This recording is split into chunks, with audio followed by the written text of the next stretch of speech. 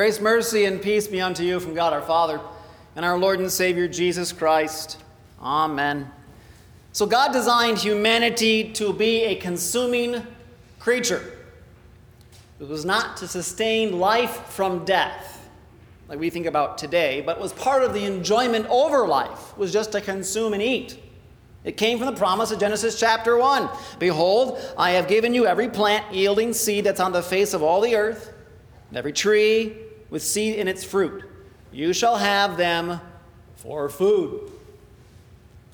Since the fall into sin by our first parents, eating's got some issues. Consuming has now become a mixed bag. Training teaches you 101, you need basically food, water, and shelter, right? This might get you by for a time, but as you know, it leaves little room for satisfaction. It's not like ordering a pizza. Labeled today to be consumers is what we're called. It's because we do notice when inflation hits the markets, don't we? A matter of fact, it makes us question about what we're going to buy now at the store, maybe wondering, is that cereal box have one less serving size? Consuming life gives happiness, only to find out with this one problem. It's here for a moment and gone in the next. The following Sundays that we have before us, specifically the next 3 Sundays, the Gospel according to John reveals Jesus to be the bread of life. It flows out of what we've kind of heard the past Sundays here at Zion. Think of it in terms of this: land, water, land. Jesus fed thousands the previous day on the other side of the Sea of Galilee. His disciples that night crossed over in a boat and saw Jesus walking on water. The next day, he's on land. And the crowd he miraculously fed, they find him. Land, water, land. It recalls a similar pattern, don't you know, God had with Israel long ago. The Lord saved them from the land of Egypt. He let them cross over the Red Sea on dry ground. God would provide for his people in a wilderness land for 40 years. He would take care of them. So Jesus on this side of the water addresses humanity's need to consume. Since everything perishes, there is no permanence, no rest, and no lasting satisfaction, the bread of life keeps on giving. So fill up on Jesus, because God is for us. The aim of his giving keeps on with salvation. It's all about saving. Those that came to him wanted more, didn't they? But it was actually less. Jesus redirected sinful hearts away from the daily bread to the food that endures to eternal life, which he said the Son of Man will give you. Of course, the crowd figured if works are necessary, this is how we think, for short-term good over life, we've got to do stuff. How much more must it be to gain eternal food? There had to be guidelines or some effort on their part, considering the rest of life operated this way for Israel with the law. I mean, he even gave commands of how to gather the food twice over, to make sure not to have anything on the Sabbath day, right? So here we are. But here's the problem. They weren't the producers. That belonged to Jesus and his word from the gospel. He told them, this is the work of God, that you believe in him whom he has sent.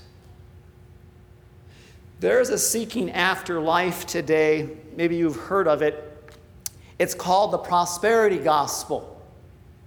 It comes with this kind of a theme, name it and claim it kind of theology, placing you in the driver's seat. It's kind of fun. The popularity of it all looks to consume your best life right now from God, and even takes hostage faith as something that you produce. This reverses the work of salvation from God to be in your hands. So here's what the outcome is. What you see is what you get. Everything hinges on how much you believe, so only believe harder, and you'll get it. And you'll also work all the more harder to get it. But it misses what Jesus said about faith, didn't he? He said, faith, this is the work of God. And so Martin Luther comments, faith is a divine work which God demands of us. But at the same time, he himself must implant it in us. For we cannot believe by ourselves. In other words, we can't produce it. You see, the Father has set his seal on Jesus because he alone holds the gospel, and that has the aim, the biggest aim for life, of eternal salvation for us all. So this means of his giving then keeps on. It keeps on continually to exceed all others. Such a claim by Jesus moved the crowd to demand a miracle equal to that or better than what Israel had in the wilderness. Moses was the man that made it all happen, didn't he? At least in their glorified vision of the past. The nostalgia. Moses was doing it all for us then. Yeah, right. They forgot it was not some great management plan by Moses that saved the day. He delivered, as a servant, God's promise for food. But he also made it very, very clear, him and Aaron. What did he say? What are we? Your grumbling is not against us, but against the Lord.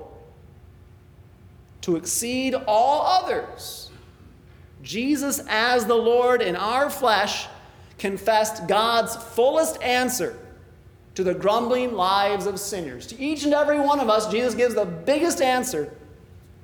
Truly, truly, I say to you, it was not Moses who gave you the bread from heaven, but my Father gives you the true bread from heaven. And so for all talk about leaders today, books are written. In my generation, past 2 decades, sure, there's books and books and teaching, all this stuff about leadership. We need all these leaders at all different levels. Well, yeah, true. But the wilderness we are in, frankly, needs the Lord.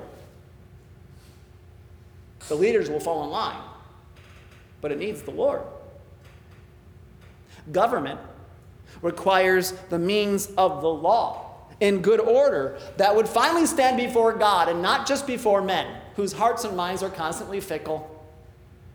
But the church, the bride of Jesus, well, she exceeds even these good gifts for our daily bread of what you're going to get in this life. The means of forgiveness and for new life in Jesus has spilt out from him alone. For he is the Father's great love sent from heaven.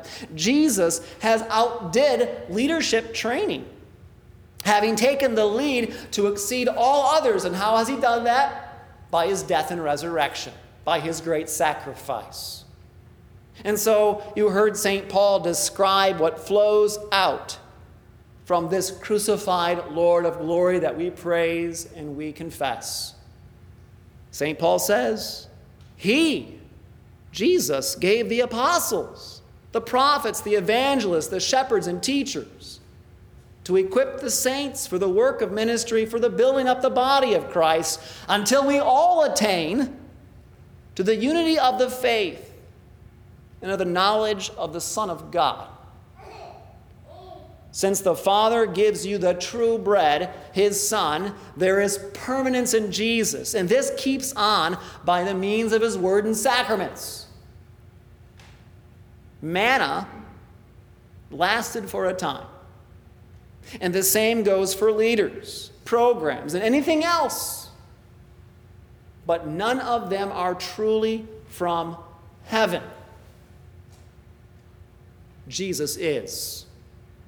And in him, God's love remains. That's what remains in the church, in all times, places, and cultures, to shape his baptized by the only one that knows and bears our gripes and our sorrows. That's what you're giving Theo today. This kind of preservation in a God who truly will take care of what parents can't do. And that's the joy that's been promised to us all from Christ Jesus, to have a true Father who walks with us in a weary world. And so the gift of his giving finally keeps on to bring genuine grace upon grace. Manna was a benefit to Israel, but the love of God has become known without limit. Humanity's problem of consuming needs more than regulations or good stewardship on itself from whatever great disaster is going to happen. Before a fallen creation, Jesus declares, "For the bread of God is he who comes down from heaven and gives life to the world." All earthly blessings now help to sustain life. But the Lord knows all too well that it's all in the hands of sinners. So we do pollute. We do poison things like our families with false teachings, hurt the church with misguided concepts of the gospel and of Jesus, destroy countries and nations from our selfishness and deceptions. The Lord knows all of this, but he keeps giving. You see? Genuine love Jesus gives. "For I am the bread of life. Whoever comes to me shall not go hungry, and whoever believes in me shall never thirst." The gospel makes us spiritually alive repeatedly. So this isn't a one-time thing, okay? Baptism's a one thing, right? A good thing, a visible thing, but the repeated sanctifying, the continued spiritually making of our life of faith comes by what Jesus gives and keeps giving. While nothing else, you understand this one thing, nothing else in creation, be it you or me or anything we want to think about, is so important, will keep on giving genuine life to sinners. To consume him, Jesus, is the gift. And from his forgiveness, guess what? There's abundant life. Now, and you have a future. And it's because it's salvation secure that has no end. How great is it? My daily bread went out this past week. Well, actually, it's almost been a week and a half. Someone hit the pole line, took out the internet, so I've been kind of having to really suffer that. And if you're older and don't use it, you understand. But the reality is that this is the way young people are interconnected, and this is the way things get done. And so my work as your pastor really got backed up, and some things didn't get done. But on top of that, I missed the Olympics. I enjoy that. But here it is. As great as the Olympics are, as they go on right now in Japan, we know the winners have to return to defend their glories, and so it goes on with all of our life. Success and progress only consume us until there's nothing left to give. The bread of life keeps on giving. So fill up on Jesus, everybody, because God is for us. Amen. The peace of God that passes all understanding be with your hearts and minds, and Christ Jesus to life everlasting. Amen.